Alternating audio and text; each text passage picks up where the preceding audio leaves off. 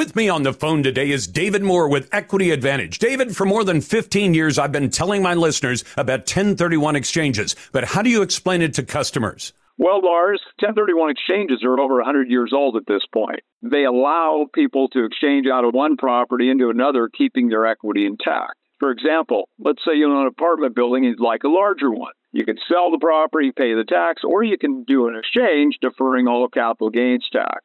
Is it complicated? It can be complicated, but the exchange can be as simple as selling one property and buying another using the professionals at Equity Advantage. Would you like to learn more about 1031 exchanges? Then go to 1031exchange.com. View the videos, and then let the 1031 exchange professionals at Equity Advantage show you how it can work for you.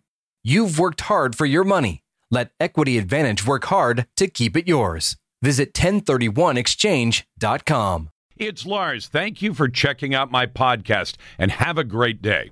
Are you approaching retirement, or maybe you've just changed jobs? If so, you'll probably now have control of your 401k or IRA. Would you like to buy some property, notes, loans, start a new business, or even buy crypto? You can with a self-directed IRA. For more than a decade, I've been telling you about setting up a self-directed IRA through IRA Advantage. And while you may now hear other companies say they offer self-directed IRAs, you need to find out if they're truly self-directed. With a truly self-directed retirement account, you can make any investment the law allows. Whether you're talking about true diversification, starting your new business, or investing in private holdings, IRA Advantage through a truly self-directed IRA can make that happen. Take it from me, Lars. You've worked hard for your money. IRA Advantage will work hard to keep it yours. Would you like to learn more about truly self-directed IRAs? Then visit IRAadvantage.com. View our videos and call IRA Advantage. That's IRAadvantage.com. I've been preoccupied of late with questions of morality. Of right and wrong, good and evil. Sometimes the delineation between the two is a sharp line. Sometimes it's a blur. And often it's like pornography. You just know when you see it. I just figured that Daredevil was a perfect way to start out talking about a little bit of morality on a First Amendment Friday. So welcome to the show. And let me ask you this question. What should we think when a top elected official, also a member of the Democrat Party, party of slavery since the early 1800s, when that top Democrat progressive liberal says she is making life-threatening decisions for the public based on morality? Welcome to First Amendment Friday. I believe in the First Amendment guarantee that you have the right in America to express yourself in public. For our Canadian friends, sorry about that. You never included that in your big charter. But I set aside one day a week to throw open the phone lines and welcome your opinion on every single subject under the sun. We don't reject any of it. And then I throw out a few opinions of my own, and you're invited to join me. So if you want to jump in, it's 866-HEY-LARS. That's 866-439-5277. Send your emails to talk@larslarson.com, and you can vote in our Twitter poll.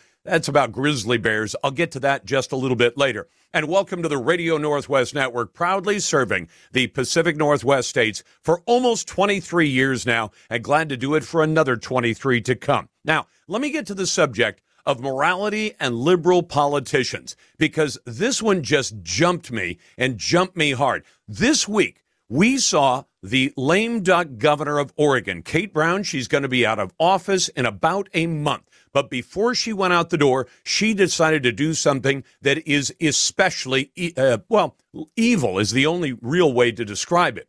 This week, she stole the decision from voters about whether or not to see some of the most heinous murderers in society given commutation of their death sentences. Now, that decision, by law, belongs to the citizens, and citizens have voted for the death penalty in Oregon in particular, not once, but twice, and both times a solid majority support it. The public opinion polls suggest a solid majority of citizens still supports the death penalty, so much so that when Kate Brown decided to explain her decision to tell 17 people who had been sentenced to death row, only 3 of them were actually still literally on death row. The rest were in the general population of the state's prisons. But when she made that announcement, she said a lot of people don't like the death penalty. And she's right about that. A lot of people don't like the death penalty. But notice what she didn't say. She didn't say a majority of citizens in this state oppose the death penalty. And the reason she didn't say it is she knows that would be a lie we could all call her out on. Although most of the mainstream news media is not inclined to call Kate Brown out on almost anything. Now, politicians. What is Governor Kate Brown's reasoning to steal that decision from the voters? And rather than ask the voters and put it to a vote, easy enough to do, Kate Brown could have simply asked the legislature, which is made up of Democrat majorities in both the House and the Senate. She could have said, I think we should have a vote on the death penalty. The legislature would have easily put it on the ballot, and then the citizens could decide. Do you know why Kate Brown decided not to do it that way? Because she knew to a fair certainty that citizens would reject that crazy idea. So let me tell you the quote that explains why Kate Brown did what she did. Let me quote her directly out of her statement. Her decision, quote, reflects the recognition that the death penalty is immoral. Kind of funny to hear a Democrat like Kate Brown talking about morality. Let's talk a little bit about law and morality. Most of society's laws are of a mostly practical nature. In other words, there's a law that says you can't kill anyone. There's a law that says you can't steal from somebody. There's a law that says you can't force somebody to have sex. We call that the crime of rape. Those are the practical laws. We have a few other laws that are based on morality. Why do most of America's states allow people to sign up for the dirtiest, nastiest jobs as long as the pay is good enough? But almost all the states, there are a couple of exceptions, say it is illegal to agree to do sex for money. We call that prostitution. Most of America's states call it prostitution. And why do we define it that way? Because of morality. And yet liberals like Kate Brown usually reject the idea of most morality-based laws. And let me give you a few examples. I think, now it's just my opinion, but it's my morality, and you're allowed to have whatever morality you want to have. I think that killing unborn babies is immoral. Kate Brown does not. I think that legalizing hard drugs and then watching too many people die from drug overdoses, I think that's immoral. Kate Brown does not. I think the drag queen story hour in public schools and public libraries is immoral. Kate Brown disagrees. I think that schools indoctrinating kids on sexuality and gender is immoral. Kate Brown apparently does not. Teachers bringing their personal sexuality to a public school, and instead of teaching the kids reading and writing and arithmetic, the school teachers decide that they have the right to bring their personal beliefs, their personal politics, and their personal sexuality and personal sexual peculiarities to a public school and then impose it on your kids. I think that's immoral. I can guarantee you Kate Brown does not. Now, I'm sure that some of you cringe when I point out the clear hypocrisy that late-term Kate Brown thinks it's not only moral to kill unborn babies, but it's even moral to take taxpayer money and use it to fly women to Oregon, put them up in a hotel, pay all of their expenses, and then pay for them to have abortions in Oregon. She finds that perfectly okay. In fact, I think she even finds it admirable. I'm reasonably sure that Kate Brown will be up for that eugenicist Margaret Sanger Award for sponsoring abortion tourism for Oregon. But when it comes to the considered and careful choice made by society to single out a very few of the many, many murders that happen in America and then take the life of that murderer, and when that is done, not just on the government say so, it's done based on 2 votes by the public saying, yes, we believe that should be the penalty for some murders, not every murder. Frankly, I would apply it to drug dealers, many of them. I would apply it to many rapists. I'd apply it to many child abusers. I mean, I'd make widespread use of the death penalty. Now, of course, we've got a society that doesn't seem to want to do that. No, but Kate Brown says that all those other things are immoral or are moral. That is, sex in public schools, indoctrination of kids, drag queen story hour, legalizing hard drugs. She thinks all of that is moral. But she finds the idea to take that very small number of murderers, put them on death row, and then at some point, usually decades later, to put a needle in their arm and take their lives because of the lives they took. she's now lecturing us that she's doing it because of morality? I think that's just plain ridiculous. Welcome to First Amendment Friday on the Radio Northwest Network. Glad to take your calls at 866-HEY-LARS. That's 866-439-5277. Send your emails to talk@larslarson.com. Coming up, Oregon's new Measure 114 gun ban is in legal limbo, and I'll have a few things to say about that. Your calls after that.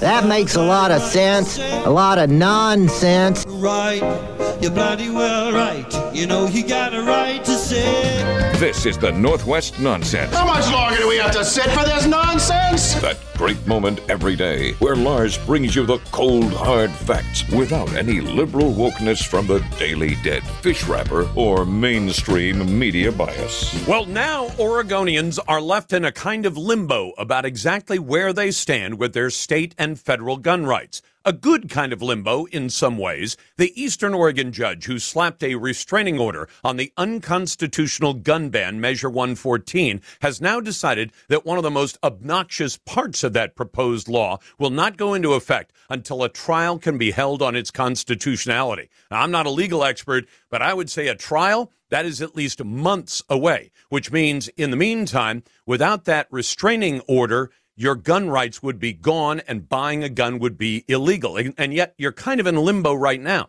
Can you still buy a gun? Can anybody buy a gun, including members of law enforcement? The judge decided yesterday that the ban on any magazine or gun capable of holding more than 10 bullets or shells, that stays on hold for now. So where does that leave citizens? I get this question every single day lately. 30,000 plus are waiting in line as the Oregon State Police slow walk their approvals for gun purchases made in the weeks before and after voters barely approved this unconstitutional law. And if you say, Lars, that's not fair to the OSP, believe me, we've reached out to OSP. They don't even return our phone calls. So as far as I'm concerned, if they want to dispute what I've just said, I'd be happy to have them on the show. I'm not going to take a statement by email.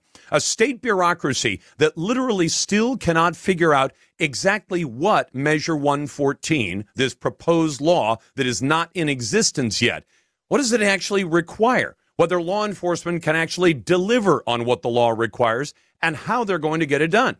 They will instead, even while the law is held up by the judge's decision, they'll be hiring dozens, maybe even hundreds of new employees to build a gun and permit registration system that may, at the very end of this trial sometime next year, not become a law at all. But hey, wasting money, that's something Oregon state government and often local government is very, very good at. Just a good old-fashioned Oregon legislative goat rope, where your civil rights get kicked to the curb, lots of money gets wasted, and nothing good at all comes of it. But at least for now, Measure 114 is dead. And as far as I'm concerned, it can stay that way. Now, if you want to jump into the best conversation in talk journalism, First Amendment Fridays are a great time to do it. 866-HEY-LARS. And naysayers, you always go right to the head of the line at 866-439-5277. Send your emails to talk@larslarson.com. Our Twitter poll question has to do with grizzly bears. And I have at least a passing familiarity with grizzlies. When I was a little kid, not even in school yet, my dad was a national park ranger both in Glacier National Park and in Mount Rainier. And sometimes they had to move a problem bear from one place where they'd been, emptying out the garbage cans and potentially putting people's lives at risk to another part of the national park. And I would often go along on those. They'd trap the bears in this big metal culvert and then drive them 20 or 30 miles away and drop them off. Oftentimes they made their way right back, but at least they were out of the way for a while. So here's the question. Should the government bring grizzly bears back to the Cascade Mountains? Well, up in Chelan County, the county commissioners, they say they want federal agencies to stop their efforts to reintroduce grizzly bears to the North Cascades. Commissioners sent a letter to North Cascades National Park Service Complex Superintendent Don Stryker, stating that they and other surrounding counties were not even consulted about this idea. We continue to oppose grizzly bear reintroduction given the likely negative impact to public safety. Yeah, dead tourists is definitely a negative impact. Economic development, recreational opportunities, and the overall livelihood of our rural communities. That was in the commissioner's letter. So our question today, Should the government bring grizzly bears back to the North Cascades Mountains?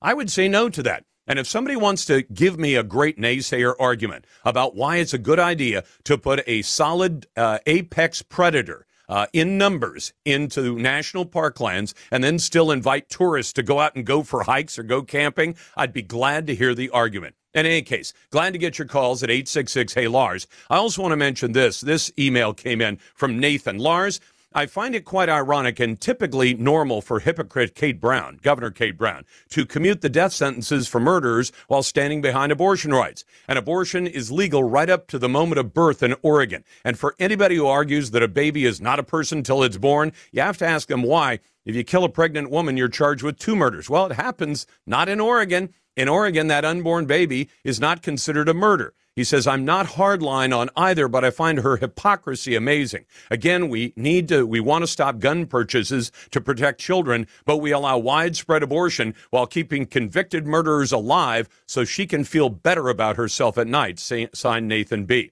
And then this one came in from Shannon. Lars, I pulled up to a gas station in Portland, assuming that the law against pumping your own gas is still in place. I live in Washington. I avoid Portland like the plague. But I had to go down to the Navy MEPS and see my son take his Navy oath. After sitting at the pump for 5 minutes waiting for the attendant, I noticed everybody else is pumping their own gas. The sign of the pump says it's still a $500 fine for pumping your own gas. I go inside and I ask if anybody is pumping gas. I prefer to pump my own, but the store says they can't hire anybody willing to work. So I go outside and pump my own. While I'm pumping my gas, the homeless people are all going to the pumps and pulling all the trash so they can burn trash along the freeway for heat. We have nobody willing to work, so motorists can abide by pumping the gas law, but we have homeless people 100 feet away burning trash who cost us money while they kill the environment. Signed, Shannon. And now today's Daily Grill. Insane. Are you completely insane? Ridiculous. They get more and more ridiculous. Flat out dumb. You're even dumber than I thought. Who deserves today's Lars Grill of the Day? Maybe they're just really, really stupid. The way has been paved by Trademark Paving. Just pave it. Serving Southwest Washington. Well, I'm going to award today's Daily Grill for the release of serial rapist Richard Gilmore, who's getting out of custody today. And Tiffany Edens, a victim of the serial rapist Richard Gilmore, plans to do what the state has refused to do, to personally notify the community of her attacker's release from prison. Today, Gilmore will be let out of the Columbia River Correctional Institution after 36 years in custody to transitional housing in Portland's Old Town district. Edens and her supporters plan to walk Old Town streets, passing out flyers showing his latest prison photo to people who live, work, or sleep in that neighborhood. I will applaud what Tiffany Edens is doing, and shame on the state of Oregon and Kate Brown for not doing something about this offender. Now, today's best email, but you can always send more to talk at LarsLarson.com. Brought to you by the MEI Group, one of the largest heavy civil construction companies in the Northwest. Currently hiring and paying top dollar for project managers, engineers, and estimators, themeigroup.com. Andrew writes in, Lars, the state of Washington is getting ready to put the hammer down on folks who don't pay their tolls, and they have the means to coerce people to pay that are unavailable to regular creditors. Think of the poor elderly woman who was recently arrested for not paying her trash bill. The government wants their money, and they want it now to pay for new transportation projects. My guess is it's new toll roads, buses, and bike paths. Meanwhile, shoplifting is rampant and increasing. The government won't pursue the miscreants, and retailers are encouraged not to either. In fact, the retailers could be liable if they do. And the state, like shoplifters, will burden us as well. Signed, Andrew. It is First Amendment Friday. It's my pleasure to be with you on the Radio Northwest Network, and you're listening to The Lars Larson Show. Welcome back to the Lars Larson Show on First Amendment Friday. Glad to get your calls at 866-HEY-LARS. That's 866-439-5277. Send your emails to talk at LarsLarson.com. If you care to, vote in my Twitter poll. We put up a brand new question each and every day. You can find it at Lars Larson Show and at LarsLarson.com. If you're still not a fan of Twitter, you can go to my website. The vote counts the same. Now, I think it's fair to say that for most Americans, even those of moderate means, the biggest investment they will ever have during their lives is going to be the house they live in, if they buy it and if they are capable of paying for it or paying most of it by the time they retire. And yet there is a sense that the government may be planning in some places to steal that equity in cases where people have fallen on hard times. And it's a subject that I want to explore with Christina Martin, who's a senior attorney with the Pacific Legal Foundation. Christina, thanks for joining us. Thank you. Now, Pacific Legal fights a lot of good fights. I have yet to find one of your causes that I don't support. And in fact, I have no other ties other than a deep and longstanding admiration for PLF. But tell me what you mean when you say the government is stealing the equity from the homes of some people who've fallen on hard times. Sure. So in some states, if you fall behind on your taxes, even if your debt is as small as $8, like it was in one of my clients' cases, if you fall too far behind, the government will not just take what it's owed. It'll take your whole house, all your equity in it. Sometimes they'll just sell it and keep a windfall at your expense. It'd be like if you owed me $14 and I got to take your $100 bill out of your wallet and didn't have to refund you a penny. You're not going to do that to me, Christina. I don't have any $100 bills in my pocket, but I understand what you mean. And before we get deep into the whys of why some states are doing it this way, would this be legal for a private company to do? I mean, I think of the example, say, of a lesser asset like an automobile. So you buy an automobile on time, you still owe a couple of thousand, say $2,000 on it, but the automobile is worth $4,000. If you suddenly, for whatever reason, find yourself unable to sell the car and unable to make the payments, the car company will, or the bank will say, let's take the car back. But I think in all cases, if the bank then sells your car for $4,000 to settle your $2,000 debt, the bank, by law, has to give you the difference, doesn't it? That's right. So, and the same thing applies in mortgage foreclosures. So if you owed the bank only $8 or a few $1,000s, they wouldn't be able to take all your equity. They have to sell the property, take what they're owed, and return everything back to you. But the government's made this self-dealing exception in about a dozen states, including Oregon, by the way. And unfortunately, the result is legalized theft. Of course, we think that's unconstitutional. Now, let me ask you this, Christina. Is there anything in the legislative record that indicates these states didn't just do this because some lawyer missed a comma or a period or missed putting in a line? They did this. They set this up deliberately. Is that fair to say? Well, honestly, we don't know. I mean, I think some of the states didn't realize what was going on when they adopted this. The legislators had no idea in some states. I'm not sure what happened in Oregon, but it does fly in the face of normal debt collection practices and actually historical tax collection practices. It's completely contradictory to how most states still collect property taxes.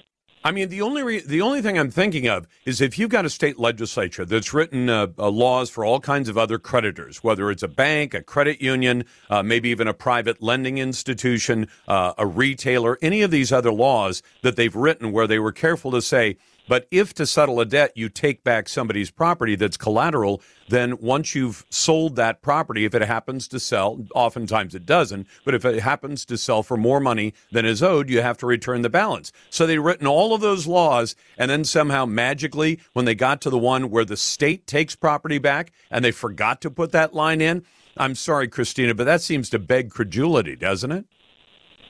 Well, and it's even worse than that because they also even extinguish all other liens on the property. So they're not just robbing the debtors, they're robbing other lien holders, too. So, for instance, I remember when Tina and I first got married, we bought a little 700-square-foot house, and it didn't have much to recommend it, but we decided to put in a little natural gas stove to provide some heat because it was pretty cold in the wintertime. And we put a little lien against the house, which we were paying the bank for, and I think we owed $1,600 to the gas company to pay for the cost of the stove, which we did in a couple of years. You're saying that if they had taken that house back from me, they'd have not only kept all excess equity if I had any, but they'd have told the lien holder for that little $1,600 I owed, sorry, you're out of luck. We're taking everything. Yeah, if it's considered a fixture in the house, yes. So they just wipe all the other liens out? Does any other entity other than the government have that kind of right under law? No, but I should mention some of these states like Nebraska and Massachusetts, actually sometimes allow private investors to run off with a windfall instead of the government, which is just baffling. How does that work? Where the state says we need to take this property back, but there's a lot of bother and paperwork and everything else. So they get somebody from the private sector who says, well, I'll come in and buy it for what's owed on it, and then I'll give the state a chunk of it, and the private investor gets some of the money. So the state actually farms out their theft to the private sector? Essentially. Yeah, they give out the right to collect the debt. So they want their money now, and they say to the investor, you can collect interest on that. It's usually somewhere around 14%, sometimes higher, sometimes slightly lower. And then at the end of it all, if you don't pay the investor, then the investor runs off with all the money. And that's exactly what happened to our client, Kevin Fair. We're asking the Supreme Court to review his case. He lost in the Nebraska Supreme Court. But he only had a 3-month warning that he would lose his house if he didn't pay his property taxes. It wasn't just like the oldest debt that had to be paid. It was 3 years. And, he hadn't been receiving tax bills because after he was late for the first payment, the first year, $588, the lien was sold to the private investor. The private investor paid all the subsequent taxes, and he heard nothing for 3 years, and then they took his $60,000 house.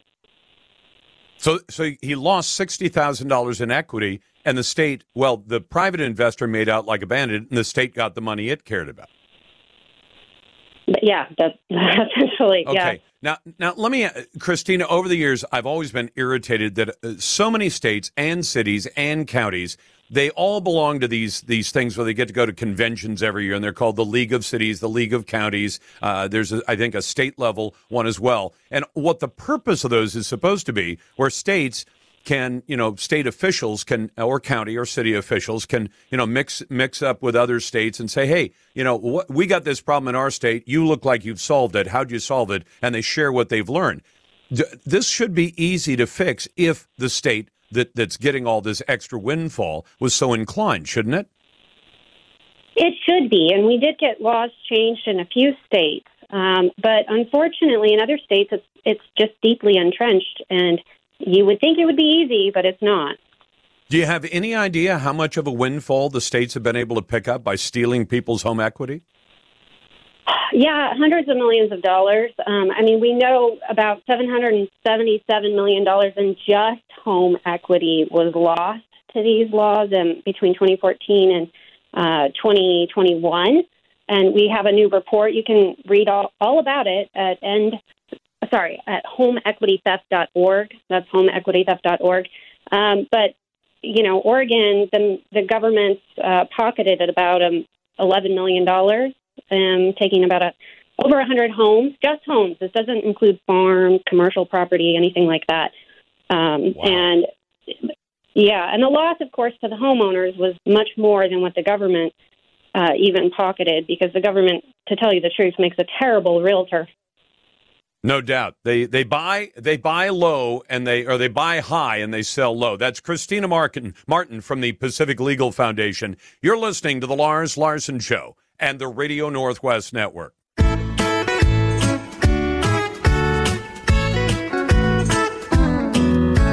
Under the table is how Joe's paid. Millions from China he has made. Graft and corruption, he wrote the book. And his son Hunter's a major crook. Joe makes lots of dough. Joe, his ethics are low. Under the table, quick. A cut for the big guy should do the trick. Anyone out there with half a brain knows that Joe blackmailed Ukraine. Can the prosecutor who wants his son, or the deal for $1 billion won't get done? Quid pro quo, blackmailing Joe. Quid pro quo, Joe needs to go. Under indictment they both should be. What can you call it but bribery? Welcome back to the Lars Larson Show. That's our great parody guy, the great Jim Gossett. And your calls are welcome on a First Amendment Friday, live on the Radio Northwest Network, serving the Pacific Northwest states of Oregon, Washington, and Idaho. And glad to take your calls at 866-HEY-LARS. Let's go first to Bellingham and talk to Hank. Hey, Hank, thanks for listening on the network. What's on your mind? Hey, Lars, that was a great song, but I'm not sure if you know what the Biden crime family's up to now. what they're doing is they're taking President Trump's likeness and putting it on these fake trading cards and trying to sell it to people, and they're dressing him up and making him look like an idiot. They put him on a clown suit and an astronaut suit and some supervillain. I think we got to get Joe Biden impeached for this one. So Marjorie Taylor Greene, I know you're having fun with this because you know that it was Trump's idea or somebody on his staff's idea to sell these NFTs. He's a billionaire. He wouldn't do that. Well, actually, you know what I was surprised to read this morning, Hank, and I'll cite the reporting, the New York Post, the one that got banned on Twitter under the previous management. Do you know what they pointed out? People said, well, Trump's an idiot to do this. He offered up $45,000. Do you want to hear this or have a conversation or not? Well, I just don't want you to send out misinformation, Lars. Trump did it. Trump endorsed it. They sold 45,000. You know what, Hank? You're not being mind blown. Mind blown. Do you know what they're worth today? You don't. Do they come with gum? Yeah. Hank, thanks very much. Not a great naysayer. Let's go to John. John, it's First Amendment Friday. I know you can do better than that. Thanks for taking my call, Lars. Sure. What's on your mind? I got sidetracked here, and coming into this. So I was going to talk about 114, but I'd like to take a little side trip here for a second. All right, go for it. You have a question up of should illegal aliens be given rights? And I just like to throw in there. No, we don't have that question. Illegal, don't you guys understand? John, that was a question earlier this week because Jay Inslee asked the Biden White House, the Biden crime family, to providing health insurance from Medicaid, taxpayer dollars, for illegal aliens. And Jay Inslee got permission from the White House to hand off tens of millions of dollars, maybe hundreds of millions of dollars to buy health insurance for illegal aliens. And I understand it's illegal, but the problem is they are doing it right now. And I imagine some other states run by blue state governors like Jay Inslee will probably do the same kind of thing.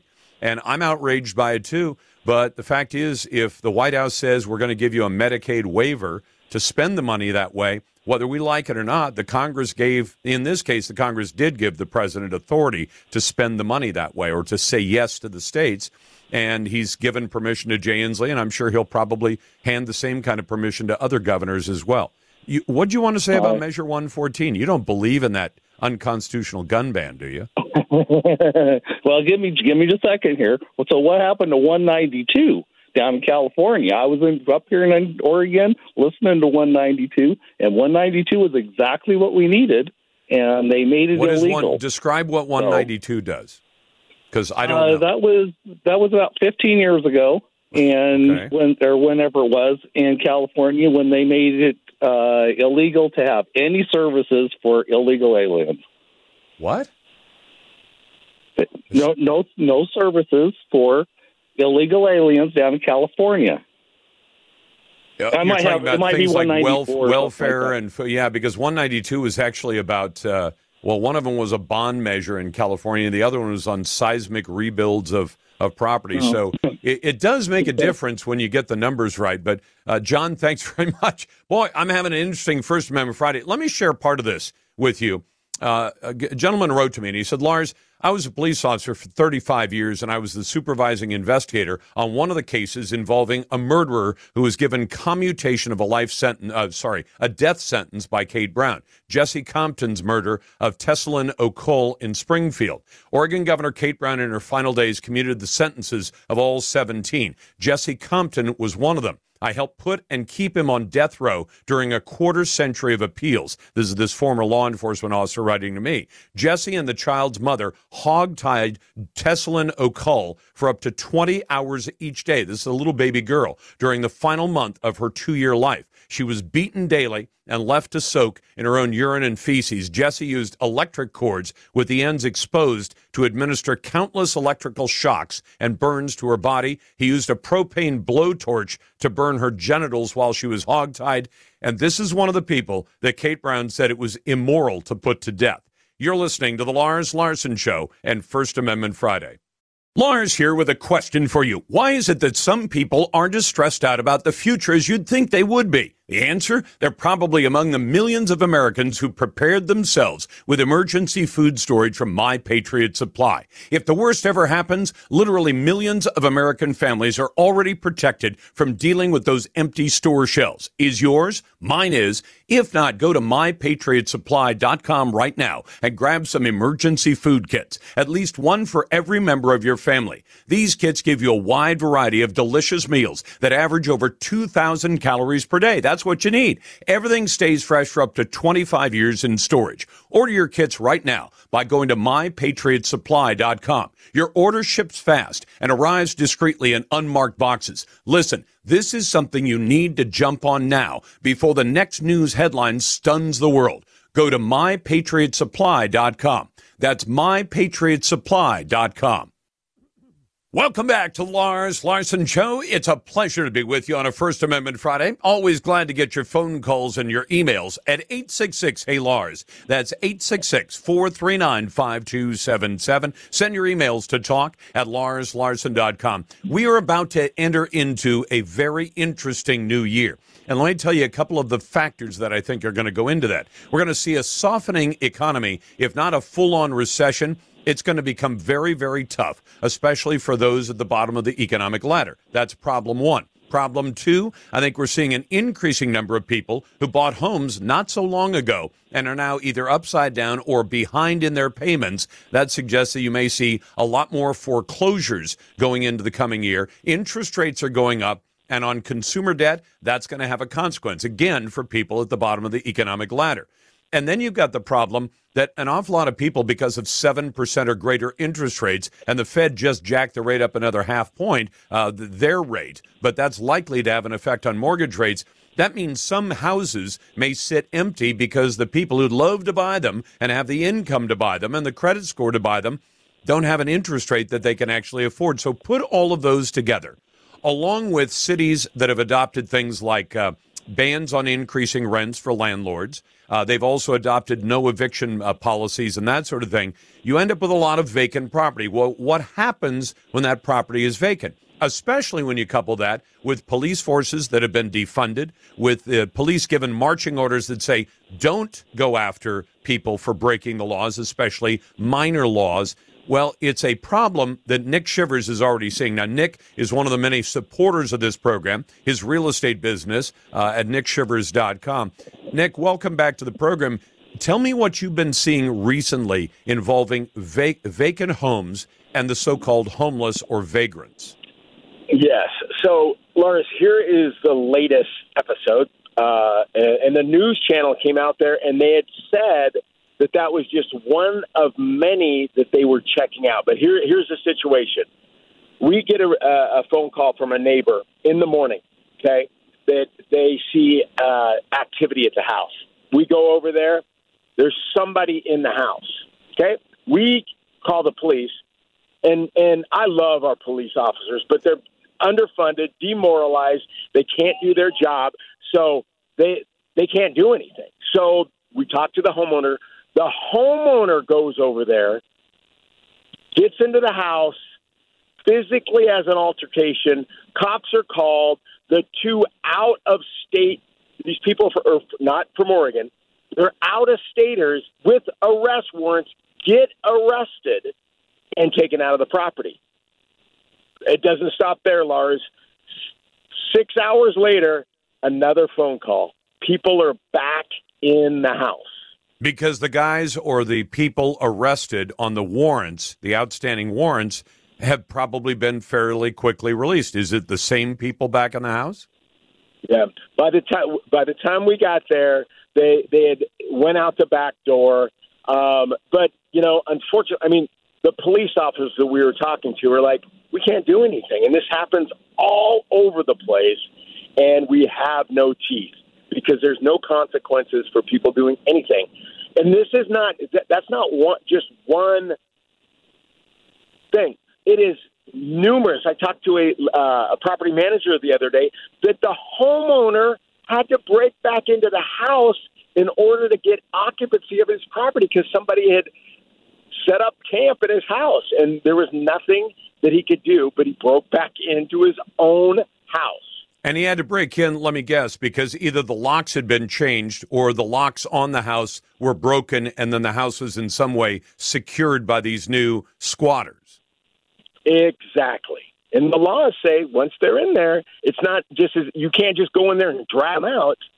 And so it's become a huge issue.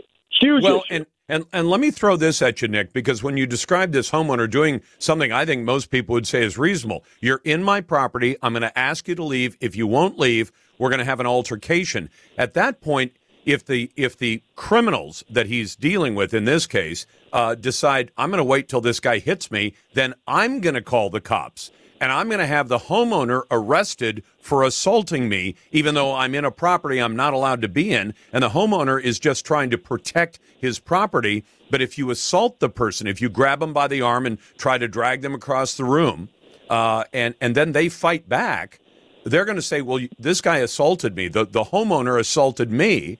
I'm the one who's the victim. Arrest him. And the police may have no choice but to do that, right? Right. That is a consequence that we're going to see over and over again because the homeowner has no other options right now. Multnomah County, Portland will not do anything, so they have to. Here's another example. Abandoned van parks in front of a driveway of a house that we're selling. Okay?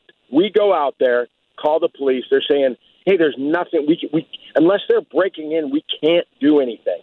So the only recourse that we had to do is we had to solve the problem, and that means homeowners will have to take things into their own hands. And Lars, as we know, that is a bad thing when the people, which the reality is, if we could do it without getting in trouble, we can solve the problem. But that's not the case.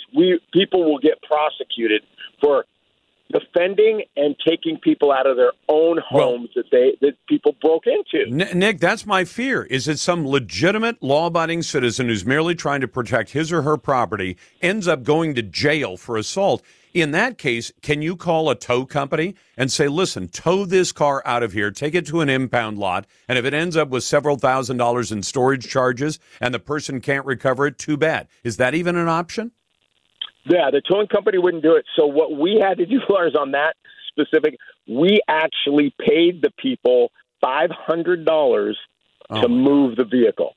Now, hold on. Now, but you know what, Nick? I mean, I think, any port in a storm, you look for the solution you can actually put your hands on, and I understand that. But once these squatters living on the streets determine all we got to do is park in front of somebody's driveway, refuse to move, cops won't act, tow company won't act, and I'll wait until they can engage in legalized extortion, can't they? Oh, 100%. 100%. Lars, it doesn't even. We have a client right now, and they're not they're a mom and pop landlord that used a rental for positive cash flow in their retirement years. Right. Lars, 2 years.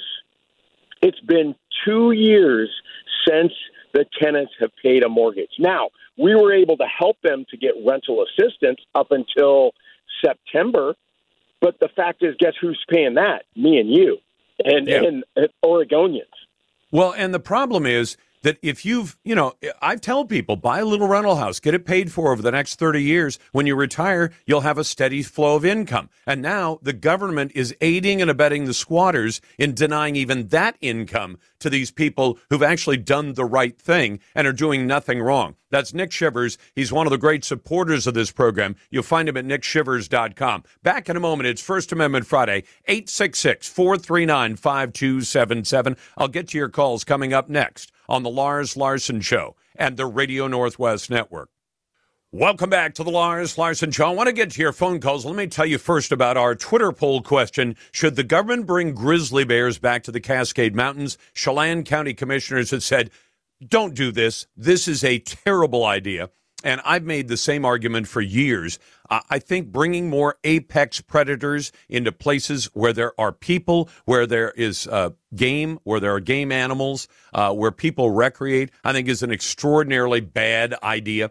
So I would say no, they should not bring the grizzly bears back to the North Cascades. You can vote in the Twitter poll at Lars Larson Show and at LarsLarson.com. Brought to you by Ultimate Truck Services. If you rely on trucks for business, Ultimate keeps your biggest assets on the road and running right. Find them at UltimateTruckService.com. Yesterday, you might have heard me talk to the gentleman who runs both an MMA and a martial arts studio in the Northwest. And he put on a free, no charge, all-women self-defense class, which I think is a good way to pay back to the community to do a good turn. And then he got people complaining that somehow he was transphobic. He was even threatened by a state agency. Yes, the same agency that went after the cake shop that would not bake a cake in celebration of a gay wedding, which was, by the way, at the time, illegal anyway. And I ask you, should someone born a man be allowed to attend and participate in a women's self-defense class? 90% of you joined me in a no vote on that. Only 10% of you voted yes. To your calls now. Let's start with Bob. Hey, Bob, thanks for listening on the Radio Northwest Network in Grants Pass. What's on your mind today? Oh, long-time listener.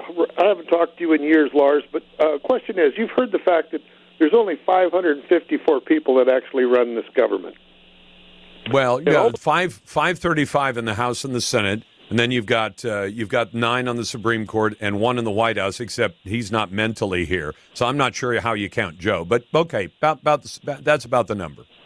Exactly, and they've all sworn an oath to the Constitution to protect this country from all things foreign and domestic. Enemies, foreign and domestic. Yep. So what we have going here is every one of them, Republican, Independent, Democrat, have broken their oath by not enforcing the laws on our southern border. Except now you've got to take that number you started with.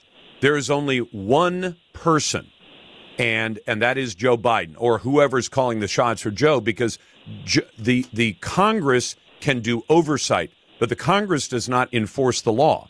But what the executive does, the president, he takes an oath not just to support and defend the Constitution, but to faithfully execute the laws of the United States.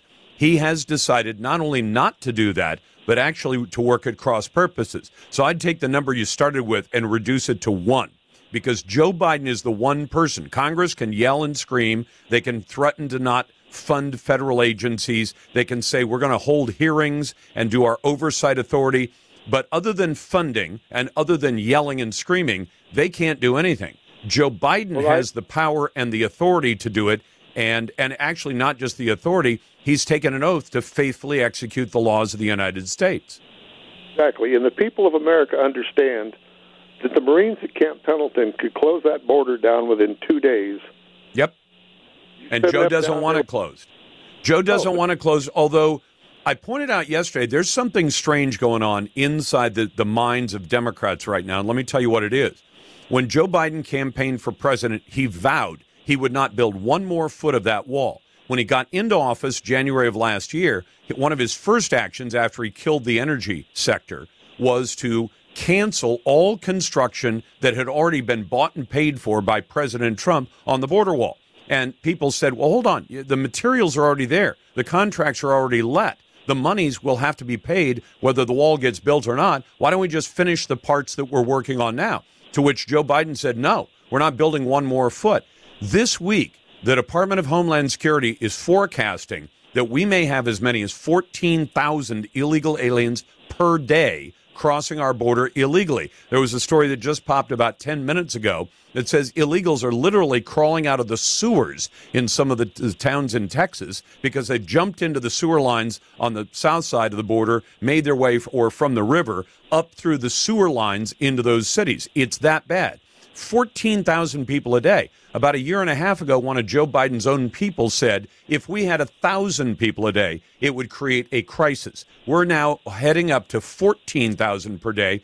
And the DHS, Department of Homeland Security, has just announced they're going to finish the uncompleted parts of the wall. Now, I think that's good news. But, Bob, I got to ask, what the heck is going on? The Biden administration sent the message loud and clear, come on in. We're going to let all of you in. We don't care if you're breaking the law. yesterday or this week, they caught 2 convicted murderers crossing the border. At least Border Patrol got them in custody. But we don't know how many terrorists, how many other criminals have crossed into this country at the invitation of Joe Biden. So, and yet Joe Biden, it sounds like, or somebody, whoever's telling him, talking in his ear, it's probably Barack Obama, who wanted a 3rd term anyway. And Joe doesn't seem to be all there most days of the week. So I don't think anybody could say he's calling the shots. But somebody is telling them, you got to tighten up that border right now, because we're going to have a problem so big that voters are going to remember it in the fall of 24. I just wanted to throw that in because there are some other elements to this problem. Well, just imagine the fact that if all of those single military-age men were Chinese, would he defend the border? Yeah, well, it sounds Chinese? No, he's already bought and paid for by China. The big guy got millions out of China because of the Biden crime family. He'd probably invite the Chinese in and roll out the red carpet. Let's go to Ellen in Southern Oregon. Hey, Ellen, welcome to the Radio Northwest Network. What's on your mind? Well, I'd just like to respond to this question about women's self-defense. And, there is just no way that a man belongs in a women's self-defense class. I'm a 61-year-old woman. And I'm finally an empty nester with my husband, and I am taking a self-defense class, which is taught by a wonderful man, and the class is mixed. But every once in a while, there's a women's self-defense. There's a women's self-defense class that's been given, and it's a completely different experience. We have women in there who have been abused by their fathers, by their brothers, by a random person in a parking lot. And to learn the skills to allow you to feel like you have permission to fight back, to actually fight back to someone who is threatening your life is a very, very life-changing experience. And Ellen, can I throw into that?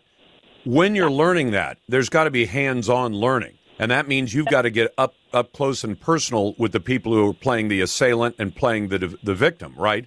So that you learn. And if they're telling this woman who's been abused or raped or assaulted in some way, you're going to have to get up close and personal, not only to a man, but a man wearing women's clothing and pretending to be a woman. I would think that'd be more than off-putting. Yeah, no, that's not working. That's unacceptable. And in my self-defense class that's mixed, we have men who are very experienced at modulating their pressure, so they're challenging you, but at the same time not doing anything weird. And they are the most wonderful group of men and women I've ever met. And, there are often occasions where a woman needs to sit something out and needs to go into the bathroom and cry, or needs to sit out and cry and watch it. And it's a very important step towards breaking this cycle of abuse towards. Absolutely right, Ellen. Thank you. Welcome back to the Lars Larson Show. It's a pleasure to be with you on a First Amendment Friday. Your calls are always welcome, and I'll get back to calls in a moment at 866-HEY-LARS. Send emails to talk@larslarson.com. Naysayers always go to the head of the line. You remember that when you call. And if you want to vote in our Twitter poll, you can find it at Lars Larson Show and at larslarson.com. Now, in full disclosure, I am a Christian. I don't believe in abortion. And I don't believe that a government hospital should require that Christians in the medical field should have to perform abortions. And yet we get these questions that are popping up right now and issues that have to be resolved. Tyler O'Neill joins me now, who's managing editor for the Daily Signal, which is a good read every single day. Tyler, it's good to have you back. Welcome back. My pleasure to be here, Lars. Tell me about this Texas nurse that has brought a lawsuit against the Joe Biden administration. Yeah, so Stephanie Carter, who's a Christian nurse practitioner at the Olin E. Teague Veterans Medical Center in Temple, Texas, has filed this lawsuit saying that she cannot perform, prescribe, or counsel for abortion services because of her sincerely held religious beliefs that unborn babies are created in the image of God and should be protected. And I think it's important. She doesn't just cite her religious beliefs, although that is the centerpiece of the lawsuit, but also her medical belief that life begins at conception. I think these two things fit very well together, and it's quite shocking to see an ostensibly, secular and ostensibly Catholic administration imposing on, VA doctors, many of whom are Christians, like she is, like Stephanie Carter is, this abortion mandate. Well, and especially because, Tyler, abortion may or may not have been as big an issue for the Veterans Administration as it is today. And in fact, has the VA been regularly providing abortions over the years? Nope. In fact, there was this law in 1992. There's the Veterans Health Care Act of 1992, which explicitly stated that the VA may not provide abortions. And there hasn't been another law signed or passed by Congress or signed by the president since then. All that happened was the Biden administration freaked out because Roe v. Wade had finally been overturned in, finally correcting that gross miscarriage of justice. Yep. Yeah. And so they issued this order essentially saying, well, the Supreme Court can set that matter right, but we're going to enforce that our federal agency, in this case, the Veterans Affairs Administration, will force people to perform abortions. And, the VA has claimed, they sent me a statement when I asked them about this, that they do have religious exemptions and that the VA director stated so when this new policy was announced. The interesting thing is I also asked them to send a link to his remarks saying that, and they refused to do so. And then when I went back to Stephanie's lawyers at First Liberty, they said that she had never been told of any sort of exemption, and she had explicitly been told that there is no process for her to get an exemption for this. Okay, but this gets it gets a little thorny, but in some ways that ought to be simple. If in 92 the Congress passed and the president signed a law that says VA medical facilities will not provide abortions or abortion services, then the president has no authority to do this. How is it that the Biden administration can say, well, despite the fact that there's a specific law passed and on the books that says we can't do it, we're going to tell every VA facility, because you and I both know what they're doing here. They're saying that in some of the states, which is where the abortion decision is now made, not because they finally read the Constitution and said, hey, abortion isn't mentioned in here, and we're going to have to reverse this. Then it goes to the states. But in most of those states, there is at least some, presence for the VA. I would say there's a VA medical presence. I don't know of a single state that doesn't have it. So they say, well, we'll just have the VA centers do it in all these in all these red states, in particular, like Texas, where we're going to be able to offer what the state says you're not allowed to offer, or where it's limited by the state. Like Idaho has a heartbeat law, so does Texas. Mississippi has Dobbs, of course, because they're the ones who won before the Supreme Court. So it gives the Biden administration the ability to violate its own federal laws and tell the VA facilities to provide what they don't have the legal authority to do, and what the state has said, you can't do that in our state.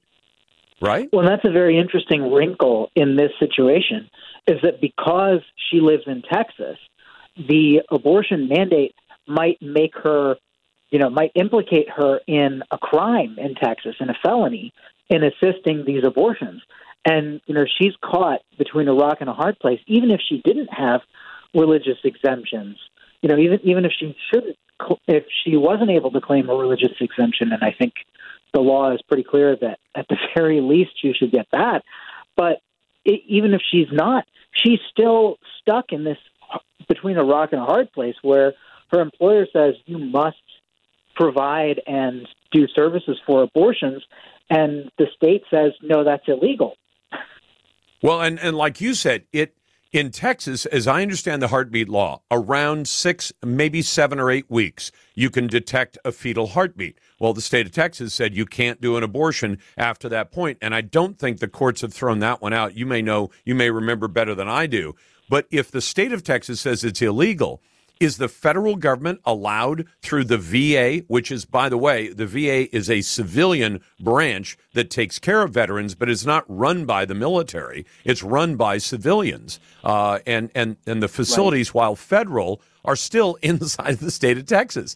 Can a federal VA facility run by civilians, not the military, can they provide an abortion at, say, 9 weeks or 12 weeks that is illegal in the state they're located in? Yeah, I mean, that's an excellent question. According to the Biden administration, it seems like they can, but I don't think the Biden administration is correct here. And I'm very glad that we have this lawsuit that will finally challenge the constitutionality of this situation. Well, and here's the Biden administration also, Tyler, you know this, because both of us, you write about it, I talk about it on the radio. They don't exactly have a great track record for following the law. I mean, they've done so many things over the last almost 2 years now where they do it and say, well, and folks say, reporters who, a few reporters actually ask them, are you legally allowed to do this? And they go, well, it's kind of like, I call it the 16-year-old boy rule. Because when we were 16, if your friend said, hey, can we do this? And you go, we can until we get caught. And it was the 16-year-old boy rule, which I don't think the Supreme Court recognizes. Yeah. I don't think the president is supposed to act like a 16-year-old boy. I mean, maybe that's a really old, snobby, traditional approach.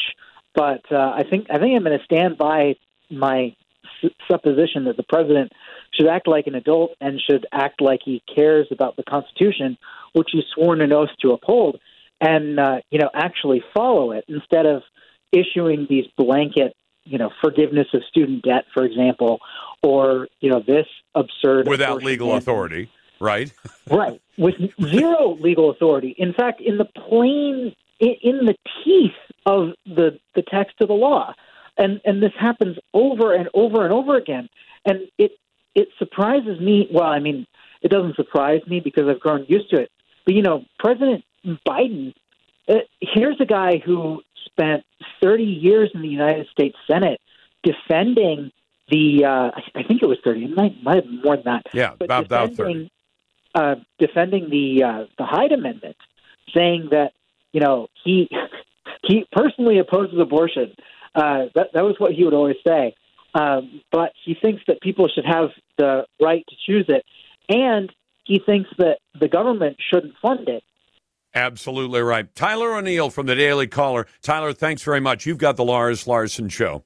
Welcome back to the Lars Larson Show. It's a pleasure to be with you. I want to get to your calls. Let me mention this first. Isn't it nice to know what your taxes are going for? Seattle police did a raid. And what they found a lot of drugs. They also found that the way that people were buying their drugs was using their EBT, that is their welfare and their food stamps, and they were turning it right into fentanyl. 2 people arrested last week for their roles in an EBT for fentanyl fraud ring, according to our friends at Como TV. Seattle PD says they began investigating the sale of fentanyl and the trade of stolen merchandise for fentanyl. In the process, they found a guy dealing drugs out of his RV that was parked on a street. In other words, those RVs provide very convenient locations for criminals, and because the powers that be have decided not to move the RVs out or insist that they comply with all the laws we have to do, here's what they found. They found that several suspects in the scheme were offered EBT or offering EBT recipients. EBT is electronic benefits transfer cards, and that's where you see loaded up both SNAP benefits, food stamps, and TANF, which is welfare. They were offering them 30 to 50 cents on the dollar for the balance on their EBT card. So get this. The criminals are going to people who get special benefits, welfare and food stamps. And the welfare and food stamp recipients who are allegedly poor are taking $100 worth of welfare and food stamps and trading it for $30 worth of fentanyl. That's where some of your tax dollars are going. To your calls now at 866-HEY-LARS. That's 866-439-5277. Let's go to Marie in Seattle. Hey, Marie, welcome to the Lars Larson Show. Good afternoon. You were earlier talking about the abortion situation. When I was in the Army station in Hawaii, I worked OB, pediatrics, newborn nursery. They came to me in 1972, I believe was the year, and asked me to manage the new abortion ward that they were going to open. And I told them that is not a Christian way to do things, and I am a Christian. It's not God's permission to do so, and they could court-martial me first. I refused. How did the Army take that? They went and talked to somebody else, evidently, because they left me alone. So you got a religious exemption without even having to file a lot of paperwork. Good for you, and good for you for taking that stance, Marie. And then about 20 years later, the Congress made it illegal for the VA or for the military to offer abortions at taxpayer expense. Praise God for that, because they're going to have to answer to their Creator when they come to that time frame. Couldn't agree with you more. Marie, thank you very much. I appreciate the call. I'm glad you're listening on the Radio Northwest Network. Let's go to Steve. Hey, Steve, welcome to the program. It's First Amendment Friday. What's on your mind? Well, I disagree with you when you said Biden was the only one that can stop the border crisis. The entire Congress swears an oath to uphold the Constitution, and they could actually impeach Biden for what he's doing. They could impeach Kamala. She hasn't been doing her duty, and I would think they could impeach Nancy Pelosi. But how about adding Alejandro Mayorkas to that as well, the Secretary of Homeland Security? I'd impeach the whole bunch, but that doesn't enforce the law, Steve. That was what I was saying, is that the only person in that bunch that has not only a duty, but he is commanded by the oath he took. The oath says the president shall faithfully execute the laws of the United States. The Congress doesn't take that oath because the Congress has no power to tell executive branch agencies like Homeland Security or CPB or ICE to go out and enforce the law. But the president does, and he took an oath that said he would faithfully execute the laws. That's why I say within Congress, no member of Congress, not even the House Speaker or the Senate President, can go to an agency and say, enforce that law. Joe Biden can, members of Congress cannot. Well, my only thing is that they could get rid of Joe. I mean, because he's breaking the law. And then we'd have Kamala Harris, who doesn't even want to go to the border. Would that change much? Well, she hasn't been doing her duty as the borders are, so I agree. I would think she could also be impeached.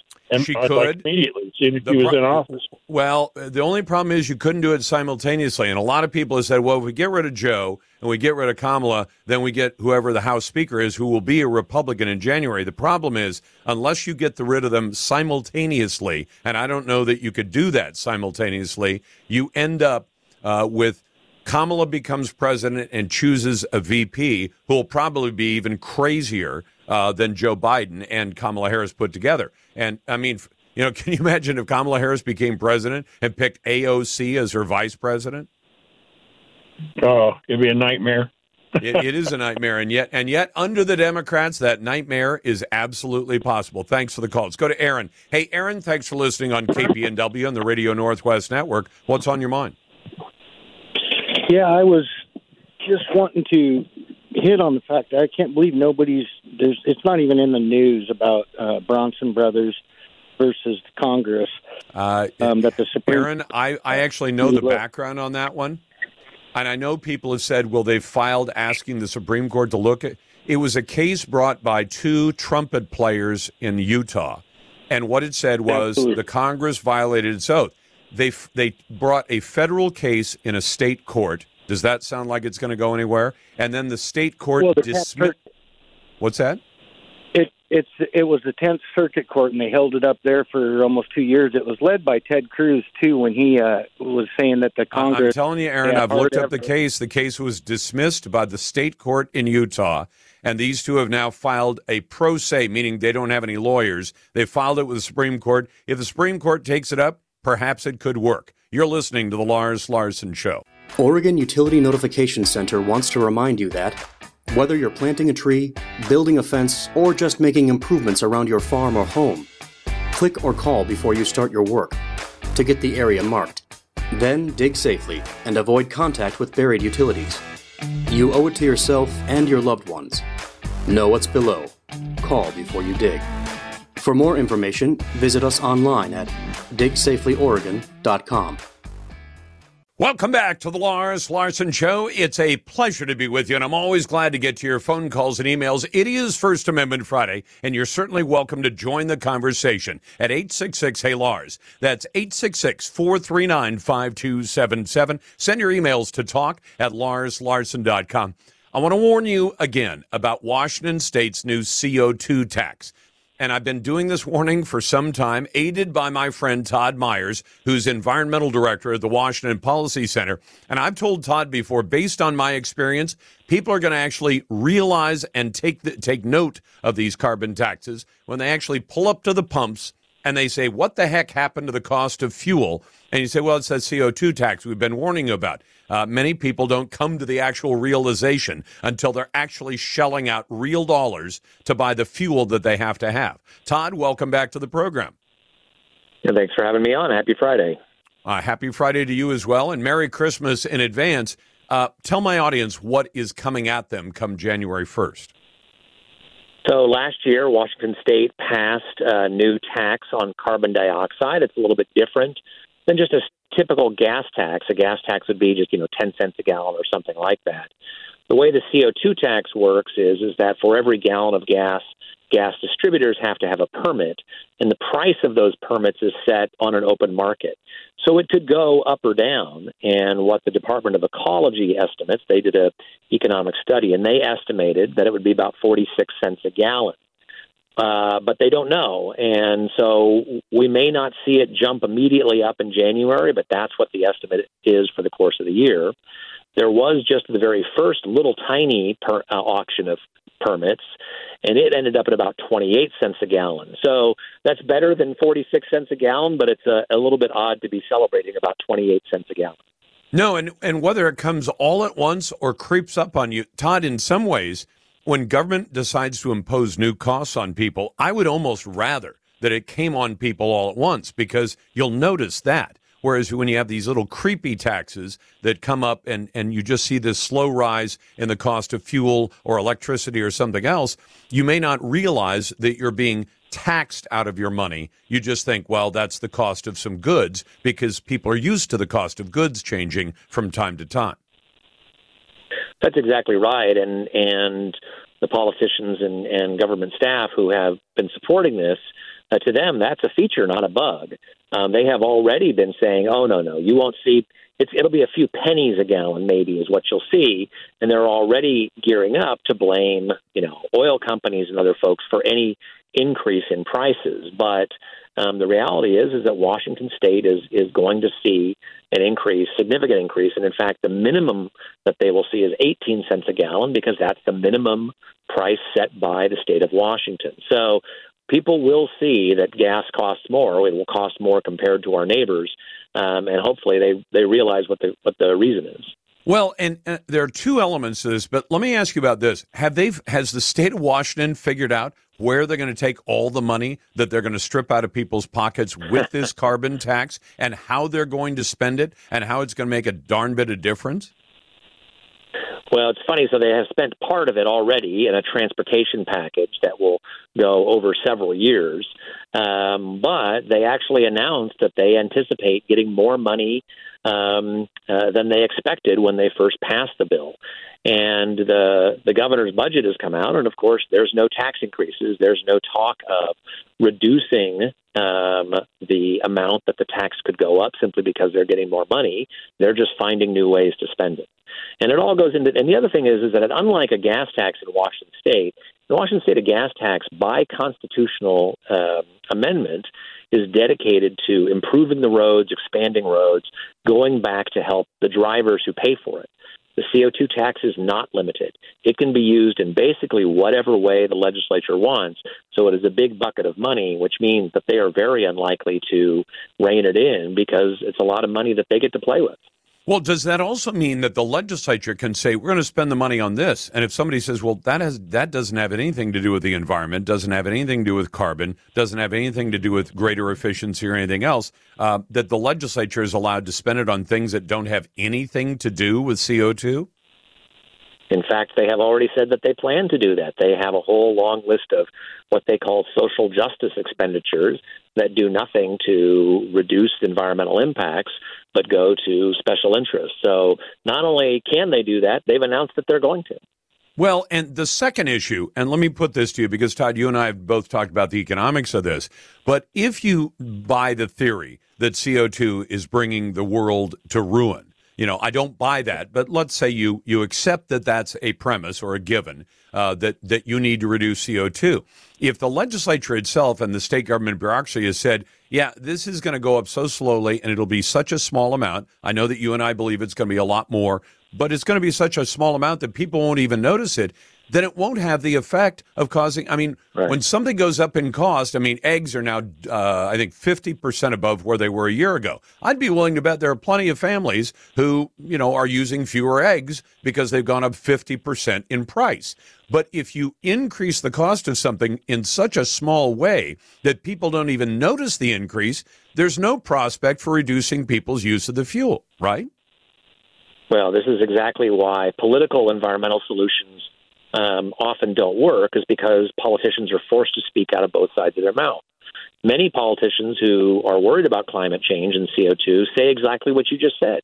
We need to radically drive up the price of gasoline and fossil fuels so that people don't use them. But when they are faced with the consequences of the political consequences of their own decisions, they lie and they say, oh, no, it won't be very much at all. Where previously they said, yes, it will, and that's what our goal is. That's why we need more personal, private sector solutions, because you align personal financial incentives with the environment rather than putting them at odds and making people suffer to help the environment. Private solutions help the environment by helping you save money and save resources. It's why free market solutions are more sustainable than political solutions. And by the way, isn't the state also trying to push this idea? We're going to have a test. We're going to let everybody pay 2.5 cents a mile as a tax, and they're going to specifically exempt the electric car users from paying the tax. Kind of. The electric users pay a flat fee. So yes, in some ways they are exempted from the per mile tax, but they still pay something. We are going through a transition, and in some ways it might make sense because electric vehicles and hybrids still do damage to the roads. They still use them, and they should pay for that damage. So there is a user fee aspect of it. But of course, what we have heard from the politicians is that they don't want to protect the mileage tax in the same way that we protect the gas tax to go to transit, or to not to go to transit, but to go to roads rather. They want to be able to use it for whatever they want. So on the one hand, it may make sense to do that, but again, politics intervenes and screws up what is theoretically a good idea. Todd Myers is the environmental director with the Washington Policy Center. Todd, it's always a pleasure. Keep up the good work at WPC, and we appreciate the time. Thanks for having me on. Merry Christmas. Merry Christmas to you as well. Coming up, I'll get to your phone calls and emails. And should we assume that the voters still choose the most competent people to hold elective office? I'll give you an example to the contrary. Actually, more than one. Coming up next. Welcome back to the Lars Larson Show. It's First Amendment Friday, and it's my pleasure to welcome you to Honestly Provocative Talk Radio. And if you want to take part in the conversation, I always promise to make it a better dialogue than a monologue any day of the week. You can dial in at 866-HEY-LARS. And I'll get to some of your calls here in just a moment. That's 866-439-5277. Of course, naysayers, you always go to the head of the line at 866-439-5277. You want to send an email? They all come to me, nobody else. talk@LarsLarson.com. And you can vote in our Twitter poll. You'll find it two places, at Lars Larson Show on Twitter and LarsLarson.com on the web. Now, should we assume that voters still choose the most competent people for public office? Now, if you say, well, of course, we have these elections, we have primaries, we have all these things going on to try to make sure that the person who is the strongest candidate is chosen.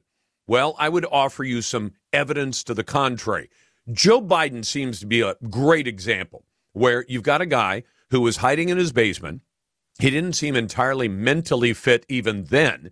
And since his election and since taking office less than 2 years ago, almost 2 years ago now, he has showed all the signs of dementia, of Alzheimer's, of some kind of mental deficit upstairs, where he's constantly having to be corrected by his own White House.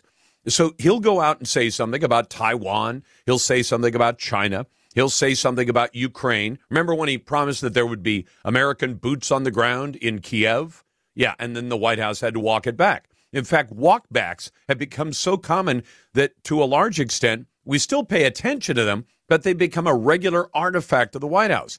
And it might make you wonder if the president himself, who's supposed to be calling the shots, is saying things and then instantly being corrected by his staff, who's actually making those critical decisions.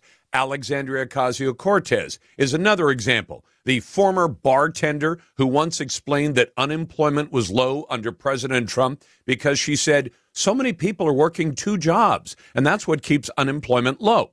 Clearly somebody who didn't get much out of that Boston University degree. The same AOC who whined to reporters that on her brand new salary of $175,000 a year, almost $15,000 a month gross, and then taxes, she couldn't afford to rent a small apartment in Washington, D.C.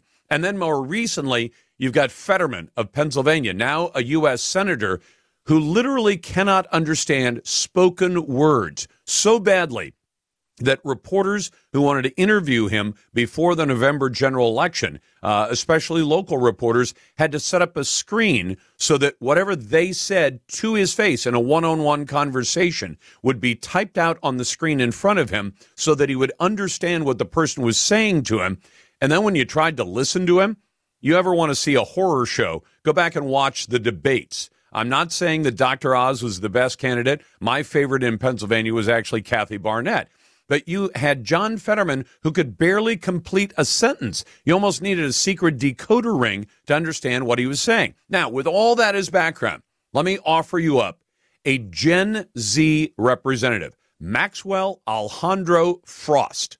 He is now in the United States Congress. And I guess I probably don't need to tell you that Maxwell Alejandro Frost, is also a Democrat. He's a member of the Democrat Party.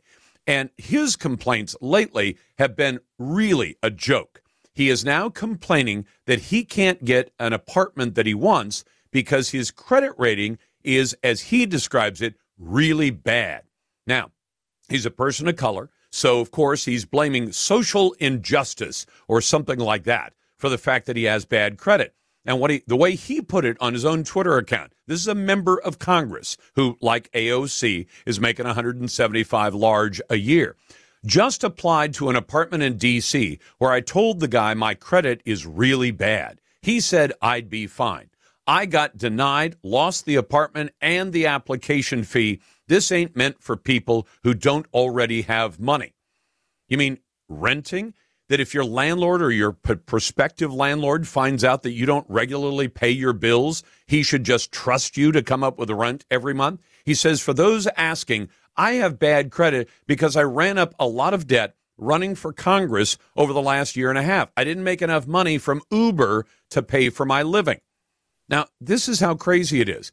The guy actually goes out and raise a couple of $1 million. But then he complains about the fact that when you raise money for a political campaign, you're not allowed to use it to pay your rent, to pay for food, to pay for other basic personal necessities. You're only allowed to use it to be able to run your campaign. This guy is going to be one of, in the House, 435 votes on a multi-trillion-dollar budget, and he can't balance his own books or decide how not to overspend and run up a bunch of bad credit. Sounds like a Democrat to the T. $2.5 million he raised for his political campaign. He couldn't pay his own bills. And yet Americans, at least in his part of Florida, decided to trust him to make multi-trillion-dollar decisions for the rest of us. To your calls now. Let's go to JC. Hey, JC, welcome to the Lars Larson Show. It's First Amendment Friday, so what's on your mind? Yes, good afternoon, Lars. Like always, thank you for taking my call. Hey, the Trump cards, I hate going back to that big announcement, but do you think Trump's really desperate for attention? I mean, he has to be, right, doing those cards. I don't think so. I think that he anticipated. Well, let me offer up this. Would I have made that decision on his staff? No. I know a number of people who work for him said, but let me tell you how he's smart. he has to pay his bills like everybody else, like this idiot from Florida who couldn't figure out how to arrive at Congress with the credit necessary to rent an apartment, but he's going to make those decisions. What does Trump do? He offers up what are called NFTs. They're not actually physical cards. They're non-fungible tokens, which is a digital representation. And you limit the number of them. So if you wanted to buy a piece of artwork and the artist told you, I'm only making 10 of this painting and I'm going to sign every one, that one would be worth more than if he made 1,000 copies, right? Yes. Yes. Okay, so Trump offers up for sale 45,000 of these NFTs at $99. How long do you think it took those 45,000 to sell? There's a lot of he's got a big fan base, right? The MAGA fan base is pretty big, so they probably went pretty quick. A majority of Americans are fans of Donald. They went out in 12 hours. Yeah, I got a little parody song, if you don't mind. I think you're MAGA. No, I don't want the song. Really I want to know what you think about that. Was that not clever like a fox to say, if people want an NFT with my face and my name on it? I guess he's been working out in the gym a lot. I mean, he's lost a lot of weight in those pictures. Yeah, I thought he had lost a lot of weight in the months right after he left the presidency. Yeah. I think the presidency puts a lot of stress on people, and I've certainly known people where stress puts a lot of weight on you. You eat more, you exercise less. Yeah, he's looking good, but what's your point? Those cards look just. I mean, God. I need to find out. I know it's a kind of funny joke, but JC, do you think that he did okay in selling those cards and a lot of people wanted to buy them? Well, he could do okay with a lot of things, right? Because he's a con man. He knows how to make money. He's not a con man. Do you think that the 4 years of success America saw under Donald Trump was a con? And do you think that Joe Biden is delivering on what he promised to Americans? Because I don't. Maybe you do, but I don't. Just my opinion.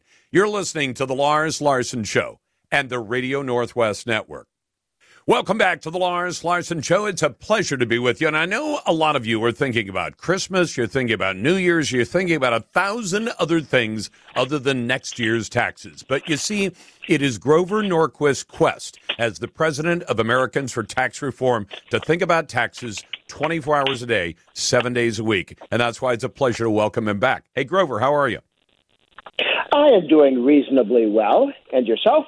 I'm doing very well as well because I haven't yet had one of Joe Biden's new 87,000 IRS agents come in and start, doing a colonoscopy on my taxes. But I'm kind of expecting it may come in the year ahead, which is why I try to play things by the rules because I don't want trouble from the IRS. But it sounds like from your point of view, this next year is going to be a gigantic mess for a lot of Americans and not just those who make big paychecks. And you can play by the rules, but the rules are so complicated that it's difficult to do that. They've created these new 1099 forms, and if you haven't been hit on the side of the head with one yet, you will be. This was a law the Democrats passed. All the Democrats voted for it. None of the Republicans did, House and Senate. So if you want to know whether your congressman voted for this dumb idea, ask their party. If they're Republican, they voted no. If they were Democrat, they voted yes. And this says that Venmo and PayPal and Facebook Marketplace and Grubhub and all these StubHub, all these people that transfer money, so you can pay your babysitter or eBay, you can sell things from your basement that you don't want anymore. You sell that old computer or the old, I guess people don't sell old computers, the old bicycles or motorbikes. You make a couple $100, right? It used to be that if you made more than $20,000 a year from one source, or if you had 200 transactions, so you were running a regular business, then you would have to report, this would be reported on your behalf to the government, and the government would keep track of it, and they'd say maybe some of it you have to pay taxes on. Well, if it's your business, then you're keeping track of your expenses and what you bought things for. So you could pay taxes on the profit or the income, not total sales. But if you've just had your 3-4 kids and you're done with that, and the bicycles and all the kids' toys are going to be sold, and you sell them for $1,000, but you paid a lot more than that for them. You get $1,000 in off eBay or from Venmo or something, and you know what? You now have to prove that isn't income, that it's not taxable income, right? That you actually spent more money on that. Go find these several hundred receipts from if you kept them, Grover. How many people, who go out and buy a baby stroller and have it for 3 years, say through 3 kids, are going to have the original receipt for the original stroller or the crib, or as you put it, the playpens, the high chairs, the car seats, the big wheel? They're not going to have those receipts in most cases, are they?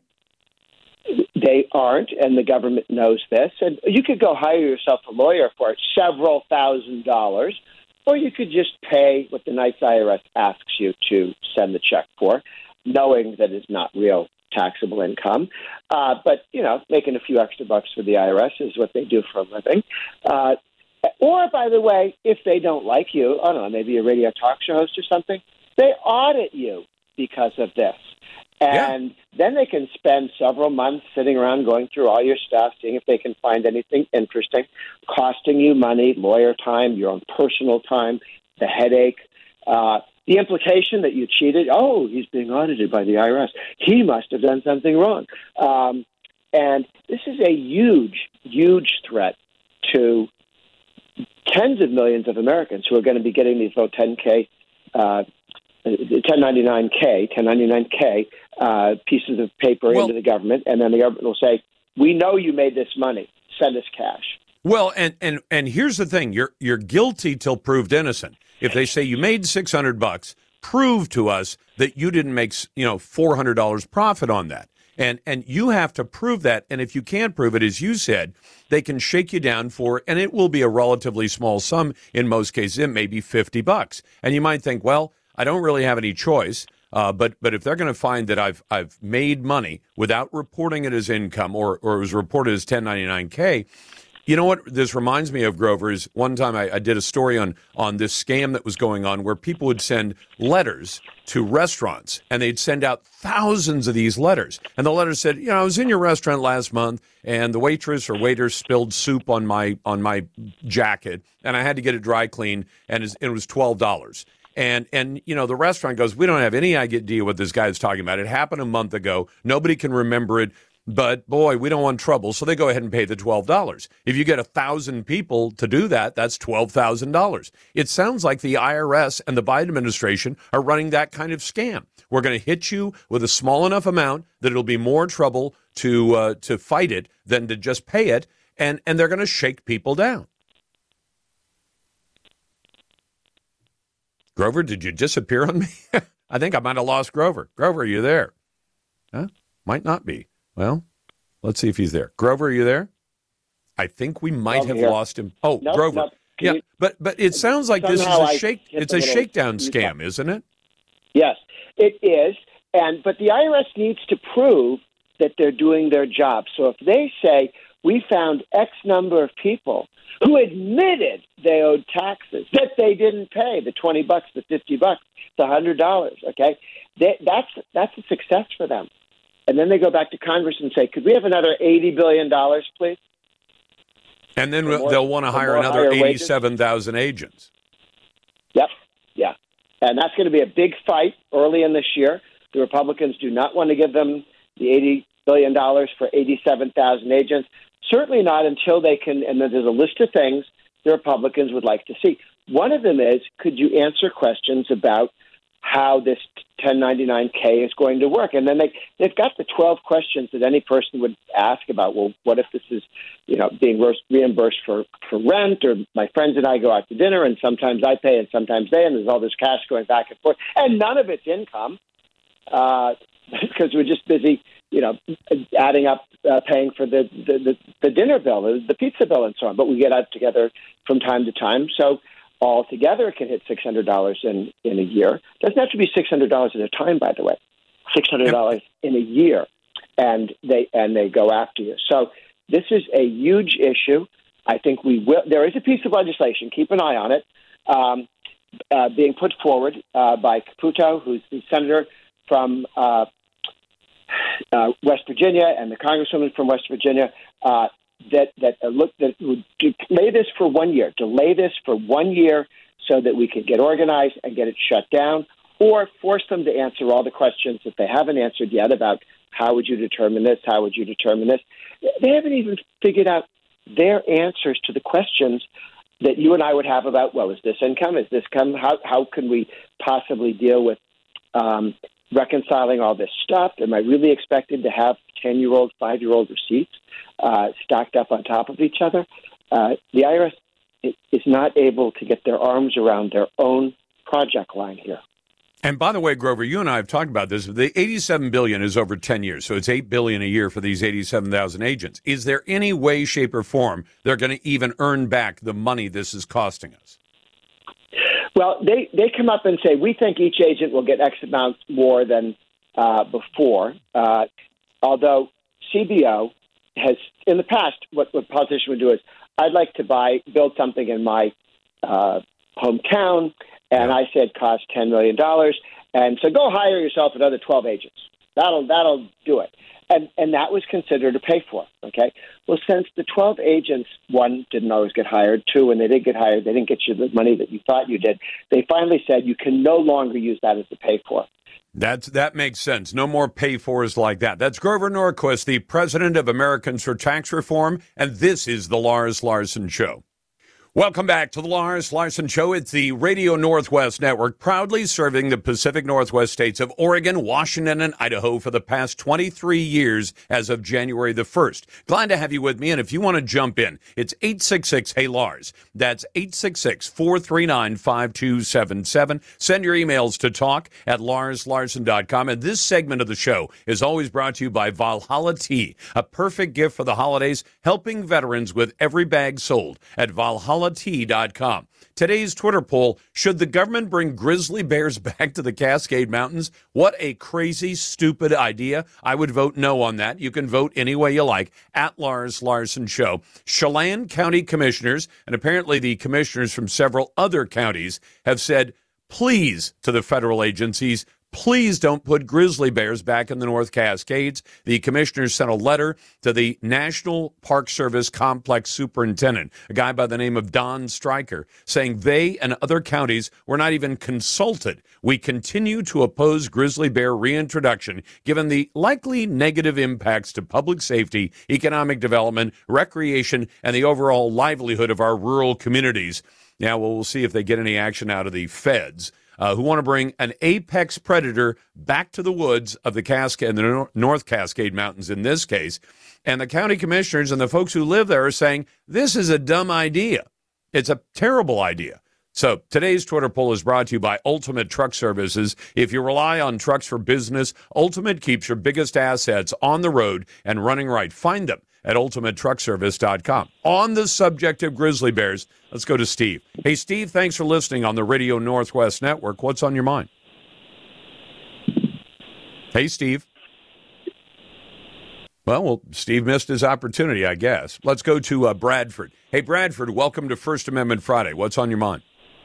Hey, I had a comment to make. You were talking earlier in the show to, I believe, the gentleman who's one of your largest supporters who does real estate, and you guys were talking about how you have these vacant properties that are left before the owner sells them, and people have been found when realtor agents go and check in on them, and how it's become an issue with getting the police to deal with the culprits that break in. And I was thinking, since federally you're given a constitutional right to Good Samaritan laws, without any hesitation, you should be able, if you know how, to apprehend these people if necessary. If the police are not willing to do anything, you should be given due diligence to do this. I mean, this is part of the Constitution Bill of Rights, the right to protect your property, and a house is including your property. So I don't see where it gives the liberals and the Democrats any right to try to say, oh, you're going outside the law when you get confrontation. I just don't believe that's logical, nor is it constitutional. Well, Brad, here's where I think where the rubber meets the road on this one. Imagine this circumstance. Let's say you've got a house and you get a call from a neighbor who, is friends with you, says, hey, somebody's in your house. The lights are on, or there's a car parked in the driveway, and there are people walking inside your locked up, vacant house. So you say, well, I'm going to come over and deal with it. So you call the cops, and they say, we're not going to help you, or we can't help you. So you say, okay, I'm going to remove these people. Now, if you're smart, you walk in and you say, hey, get out of my house. And they say, pound sand. We're not going to get out of the house. So your next action, now let's assume you're taking this as reasonably as you can. You say, get out of my house. I'm going to drag you out of my house. And you grab a hold of one of the people and begin dragging them to the door. Now, I hope that would work out well. I have a feeling that if these are sophisticated criminals, and some of them know a lot about the law. I mean, you remember the guy in, I think it was Tacoma, who had his girlfriend call 911. He was being chased by the cops, and he had his girlfriend call and say, hey, tell the officers that are chasing us, under the new law passed in Olympia about a year and a half ago, the police aren't allowed to chase me. I mean, they literally know that much about it. So this guy lets you drag him to the door and dump him out the front door, right? You've just assaulted him. He calls 911, says, hey, I just got assaulted. And when the cops show up, you say, look, this is my house. They have no right to be here. And the police say, yes, but you had no right to put your hands on this guy. If instead you do something a little more outrageous, you say, get out of my house, they say, pound sand, you pull out a gun or any other kind of weapon and threaten them with it, you're likely going to jail. Now, you say, well, that doesn't sound right. I agree with you. It doesn't sound right. But if the guy in the house, whether he has a right to be there or not, says, this man assaulted me or this man pointed a weapon at me, you're the one who's going to go to jail. Now, tell me if you see a flaw in that argument.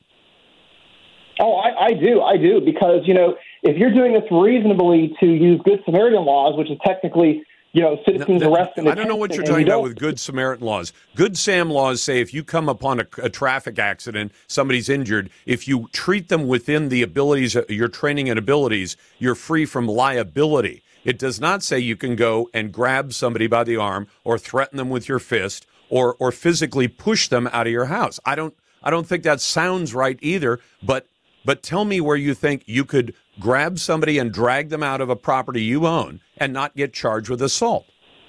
Well, if they tried to attack you and you didn't use, say, quote unquote, violence, but you more did like some kind of... No, if they try to attack you, you have a right to defend yourself. But what you don't have a right to do is physically drag them out of the house. And in fact, Brad, I'll tell you this too.